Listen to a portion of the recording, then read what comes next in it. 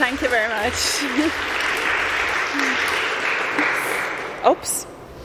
I'm very new to this, but yeah, I am, as this lovely lady said, I am a women's affairs journalist for the BBC World Service, and I am part of a project called BBC 2020. We aim to target our underserved audiences around the world, and our underserved audiences are mainly women and 18 to 25-year-olds.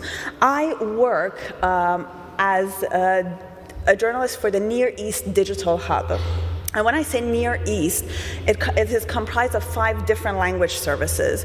It's Persian, Afghan, Turkish, Uzbek, and Kyrgyz. When I say Afghan, of course, Afghan is not a language, but it is comprised of both Persian and Pashto. And my job is to basically create content or help these language services create content to increase the women's engagement on their social media platforms and to also bring a female narrative into their news and feature stories on their digital platforms. But it is challenging because there's a wide gender gap on the social media platforms and digital platforms of most of these language services, except basically the Turkish language service. The rest, they have a very wide gender gap, and it's very hard to reach out to women in these countries. So in this talk, I will be talking about basically some of the reasons behind the gender gap and how it can affect our job as journalists, how dangerous it can be editorially for us, and what are some of the things we can do to create a safer space for women to engage with our posts and then use it as a news gathering tool to create more content so that they can engage with us more. But first of all, let's have a look at what internet use is all about in Afghanistan. In Afghanistan, internet is in its infancy. Only 11% of the population are active internet users. That's 4.1 million people. And when it comes to social media, it's only 10% of the population. That is 3.5 million people. And then Facebook is the most popular social media platform, and almost everybody who's on social media is on Facebook, as you see. But look at the gender gap. It is really, really weird. 84% of the profiles registered are male on Facebook. Only 16% are female. And see how that translates into BBC Pashto platforms? For instance, we have 3.1 million followers. 96% of them are men. 4% only women, and even that 4% are not engaging with our posts. So sometimes the engagement on our posts is like 2%. And BBC Persian Facebook. BBC Persian Facebook also, it is very popular in Afghanistan. You see 81% are male followers and only 19% female.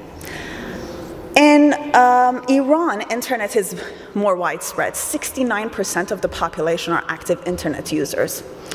And the social media is also very, very popular. So 49% of the population, around 40 million people, are active social media users. And Instagram is the most popular social media platform in Iran. And that is because social medias are mostly blocked and filtered by the state. So the only platform which is not filtered by the state is Instagram. That is why it's so popular, 24 million people.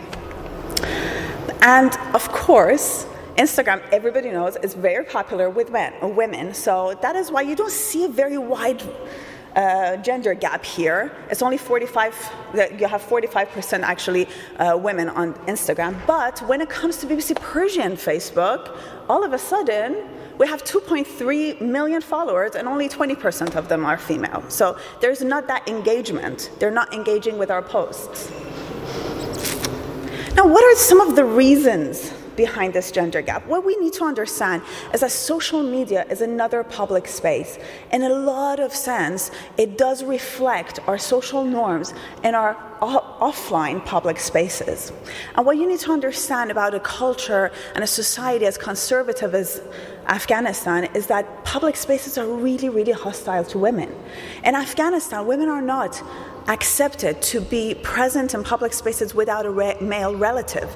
If they are present, they have to be modest, submissive, and not interact with the opposite sex. Even when they do all of that, they are still subjected to harassment, bullying, sexual harassment, and shaming. Now, this completely reflects in their social media behavior. A recent survey was carried out in Afghanistan, and 20% of the women who took part in this survey said they were only friends with same-sex users on their Facebook pages. 35% of them were only friends with family members, whereas 67% of Afghan men said they were friends with mixed-gender users beyond their family and relative circles. In Iran, the society is not as conservative as Afghanistan, but it is still a sexist society. Sexism drips all over this society, from the top of the political system down to the family unit. And what you see is that sexual harassment in public spaces is very common also in Iran. So most of the female Iranian and Afghan social media users report being sexually harassed, bullied, shamed after commenting on public posts or engaging in any kind of debate on a public post. Hence, their passive existence on these social media platforms. But how does this gender gap affect my job as a journalist, or our jobs as a journalist? If you use, let me go through it like this. In society, in our offline society, when women are marginalized and sidelined and silenced, what happens? Their needs, their issues, their challenges are deemed unimportant. They're not prioritized. They're not on top of the political agenda, all right? The same thing happens on social media when you are using social media as a news gathering tool, and that is what we are more and more and more doing these days. We are using social media to interact with our audiences and understand what is it that they need from us, to provide for them, basically. So the more silent women are on our social media platforms as audiences, it affects our editorial decisions. We forget that they're there. So we are just producing content that appeals to more men in the society, and we forget about their challenges and issues. And what happens, we are just marginalizing and sidelining and disenfranchising them even more. And that's why it's a vicious circle that we need to actually break as journalists. But it is challenging, but you can actually find creative ways to do it. And I have tried to find those creative ways to do it. Basically, last year, I started my job, this journey basically, as a women's affairs journalist last year. And I realized that the female narrative didn't exist on our websites mostly. It was like really, really tiny. And for instance, any kind of story that was happening, any statistics that came, we were focusing on mostly interviewing men and getting their point of view, and there was not much of a female perspective.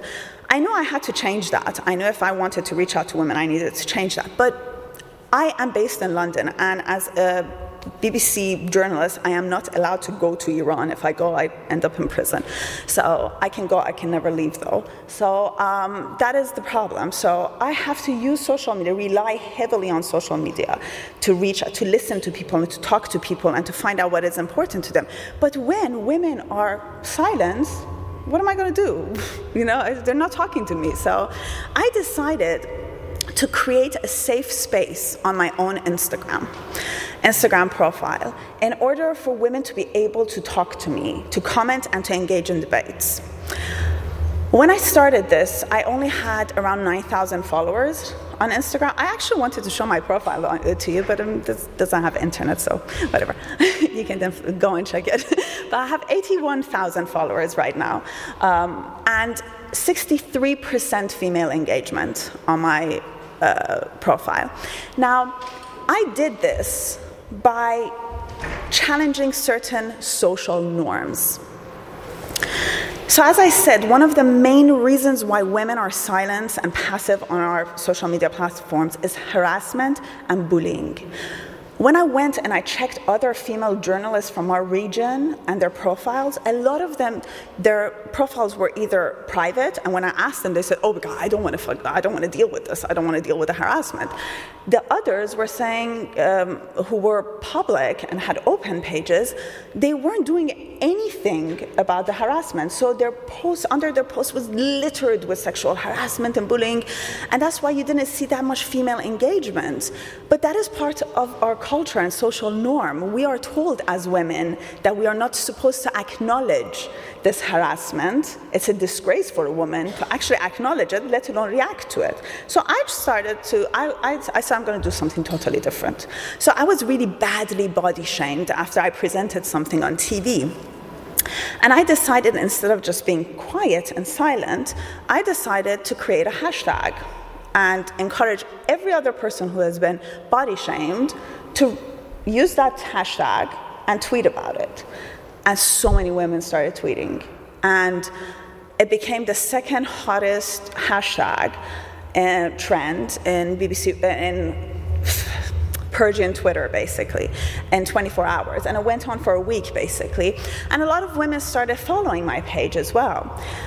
And whenever I was sexually harassed on my page, instead of silently ignoring it like a good girl that I was supposed to be, I decided to actually engage in a conversation with the person who was sexually harassing me or abusing me. I'm not saying it always worked. Sometimes it was a disaster and people were like, "Oh my God, what are you doing? Are you sane?" But I did it. And sometimes it worked, sometimes it didn't work. But what happened was that it created a space where women could actually talk about this issue. They knew that this place was okay. They could talk about it. And men who were following my page also came to this understanding that it's not going to be ignored here. Here, they are going to be challenged. And that created a safe space. Another thing which was very important, and I think it's very important as a journalist to understand, is that to understand what the gap is, where the gap is, and how you can fill it out as a journalist, what content you need to provide for your audience in order for them to engage with you. So I was becoming members of all these popular profiles, which were very popular with women in Iran. And I realized that basically they're just reinforcing the gender stereotypes, and nobody was challenging any of the social norms because they have to pay a very heavy price for it.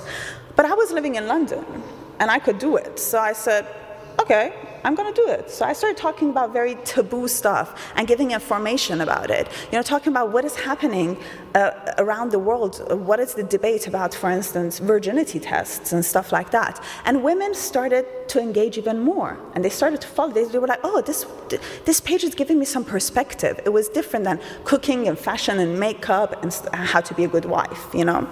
So these were some of the things I did to create a safer space for women. But how does that translate into, you know, our basically, how do you say it, on our platforms on BBC? Let me see if I can play this for you.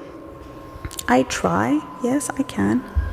So this is, you know, I wanted to do a season about disability in Iran, but I didn't want to talk about just disability. I wanted women with disabilities to talk about what it means to be a woman and a sexual being and wanting to feel beautiful but have a physical disability. So I reached out to my followers on Instagram, and they started filming themselves and telling me their stories. And we put these on our Facebook pages. So on a Facebook page that you only have 18% female engagement, we had 54% women engagement with these posts. With this post, this is a girl. She was born with a physical disability in her hand and her feet, and she was always covered by her parents because they didn't want to show it. It's, you know, you don't want a girl who has a physical disability in Iran, basically. So she, as an artist, she put herself as an art object. She put one of her hand in a bowl of water and her foot in a bowl of water and sat there in an art gallery for, I don't know, an hour for people to see her disability. And from then, she started actually showing it wearing sleeves instead of capes. So this is her story telling us, and because we don't have journalists inside Iran, these women have filmed it themselves. So another story I want to show to you, if I can, is this one. This is also a woman. She is in Iran. She became paralyzed after a car accident in Iran, and she is talking about how she has tried to keep up and be the woman that she always was, getting her hair done, wearing her makeup, buying nice clothes for herself, and just continue being a woman. These are very taboo subjects in a country like Iran, where female sexuality is just hush-hush, let alone being a disabled woman and talk about wanting to be beautiful and pretty and sexual. So this also had 49% female engagement on our Facebook page. Another story, which I also use, that woman was also one of my followers on Instagram. This is also a woman who basically kind of reached out to me. This is a woman, sometimes our stories actually travel beyond our own language services. This went viral on our other language services as well. This was a woman that she was following my page, and she got in touch with me. She comes from a very, very tiny village in north of Iran, and she wanted to talk about being a sexual woman. She has never had a relationship or has ever been, in a sexual relationship, but she was talking about, this is a letter basically she has written, of how she fell in love with someone and how everybody told her that just because you're disabled, you shouldn't allow yourself to do that. And they stopped her from actually being in a relationship with anyone. Her family stopped her from doing that.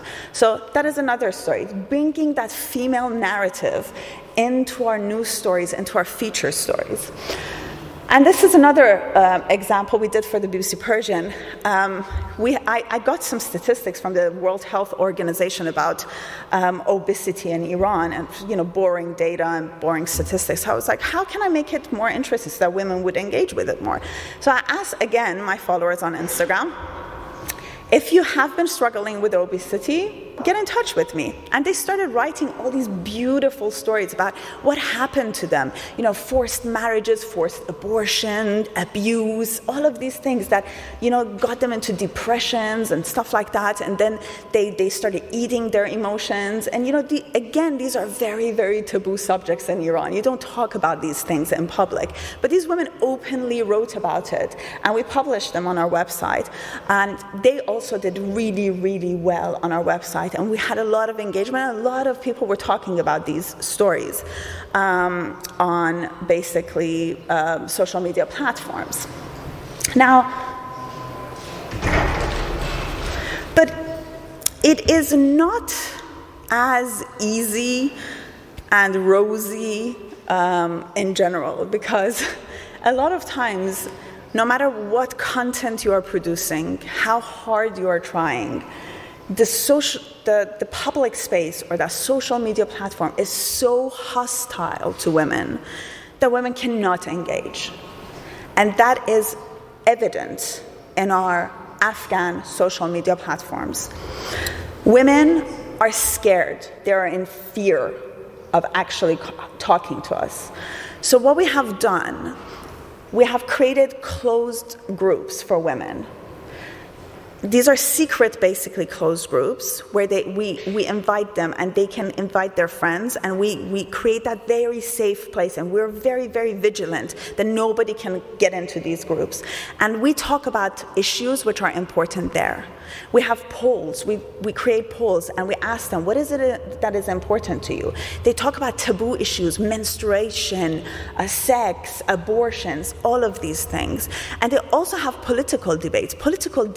If a woman has a political debate on a social media platform in Afghanistan, she will be definitely bullied, But they can talk about these things in these closed groups. It's a safe place, and it is our direct contact with women in Afghanistan, all the way from London, but we can talk to them. So we also have live Facebook debates broadcast from London for our audience in Kabul. And that is how we can reach out to them. So In general, what I want to say is that the online world does give women in societies like Iran and Afghanistan unprecedented freedom to express themselves in ways that they cannot do that in the offline world. But again, you have to be creative and you have to actively try to make these public spaces safer for women in order for them to be able to express themselves. Otherwise, you fall into that danger of just having another male-dominated public space which completely marginalizes and sidelines these women. And that affects us as journalists who are using the online platforms as our news gathering tools more and more these days. So it's very, very dangerous, and we need to be creative and make sure that we harvest this freedom that these women have in order to reflect what they're saying and reflect what they're thinking and all their needs, and bring a more female narrative into this online world and our social media platforms. And with that, I close. Thank you, but you can ask me any questions if you want.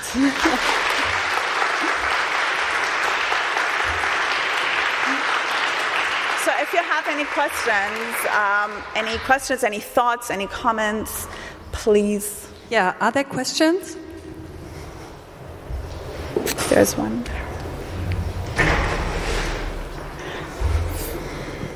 Hi, thank you very much. I've got a question. Maybe it's like a Western perspective because I'm not very good at those countries. But when the women from those countries are showing their face and their pictures, isn't there a safety issue? Oh, I'm telling you, there is.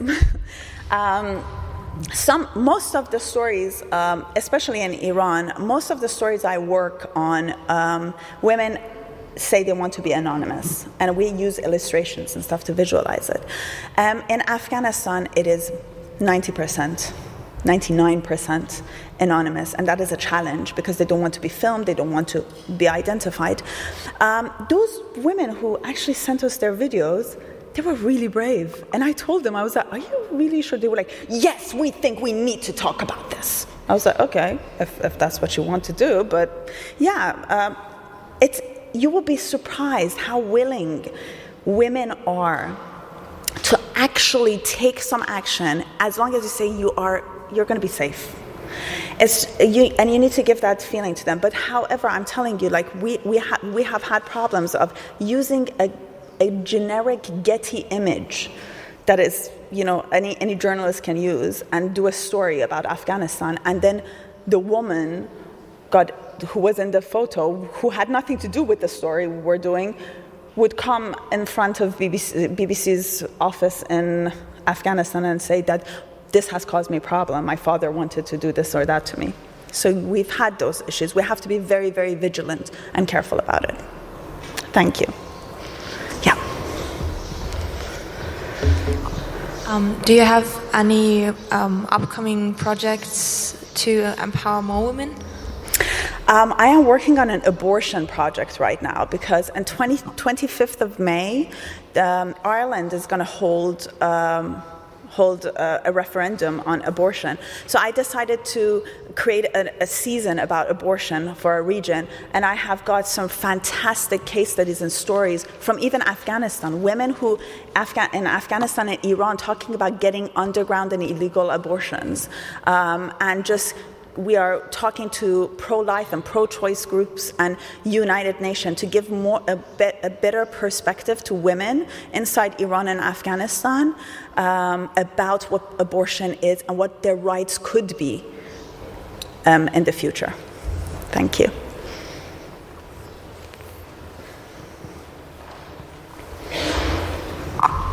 Hi, thanks again for this talk. Very inspiring. I think it's a very simple kind of solution that goes right where it should go.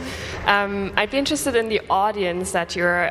There's all kinds of women out there, but what kind of audience are you actually engaging with? Are they more academic women, or where do they come from? Well, what you need to understand is that Instagram in Iran is not the most, as we call it in Farsi, Roshan Fikri, not the most intellectually platform. It has a wide range of audience. So you have educated, you have not so educated wives, different kind of working women and women who are not. But with our Afghan audience, what is very necessary to understand is that the literacy rate in Afghanistan for women is only 17%. So what we have to create all the time on our platforms is audio and video content, because text content doesn't mean anything. That's why they don't go on our website or anything, and that's why they cannot also engage like that. So we also have closed WhatsApp groups where they can send us audio files and talk to us, because that is the most important thing. 17%, that means basically nothing, the literacy. So we have a wide range, but of course, different platforms are different. Facebook in Iran is banned, so it's not that popular. But in Afghanistan, it is basically the urban population of Afghanistan. Thank you. So there's one last question. Hi, thanks. Sorry that I'm a guy asking the last question. Very well, great. Thank you for this. This is great. I guess I have kind of a two-part question. Sorry? I have two mini questions. One is, I do feel like the onus for changing this is probably very much on these platforms. Sorry? I do feel like the onus for changing this, I feel like somewhat the responsibility of, if there's only 17% engagement on Facebook, I feel like Facebook can probably do more to increase that, right? And they probably have a strong incentive to do that. Sorry. That was actually not quite. Yeah, but go for it. Sorry, that can be. So, I was just I know Facebook a year ago rolled out a thing in India where they allowed women to add a shield, so that their photos would be downloaded. I was just going to ask if you'd seen that much, and then also if you have practical ideas around what Facebook and others could be doing. Well, I don't really know what Facebook can do. The thing with Afghan culture is that, it's not really much about, I don't think it's that much about what a Facebook can do. It is that the social norms in Afghanistan are extremely rigid. And a lot of women who also have mobile phones in Afghanistan and can get on social media platforms, they have child locks on it, so their husbands don't allow them to go on certain websites and stuff. It's not like Facebook can do much unless they go to Afghanistan and think of something. But yeah, I think it's a lot of social norms which are really, really rigid that just suffocate that. And women don't have economic independence and autonomy as well. So I hope I gave you the answer. Thank you. Thank you so much for your inspiring talk about your empowering work.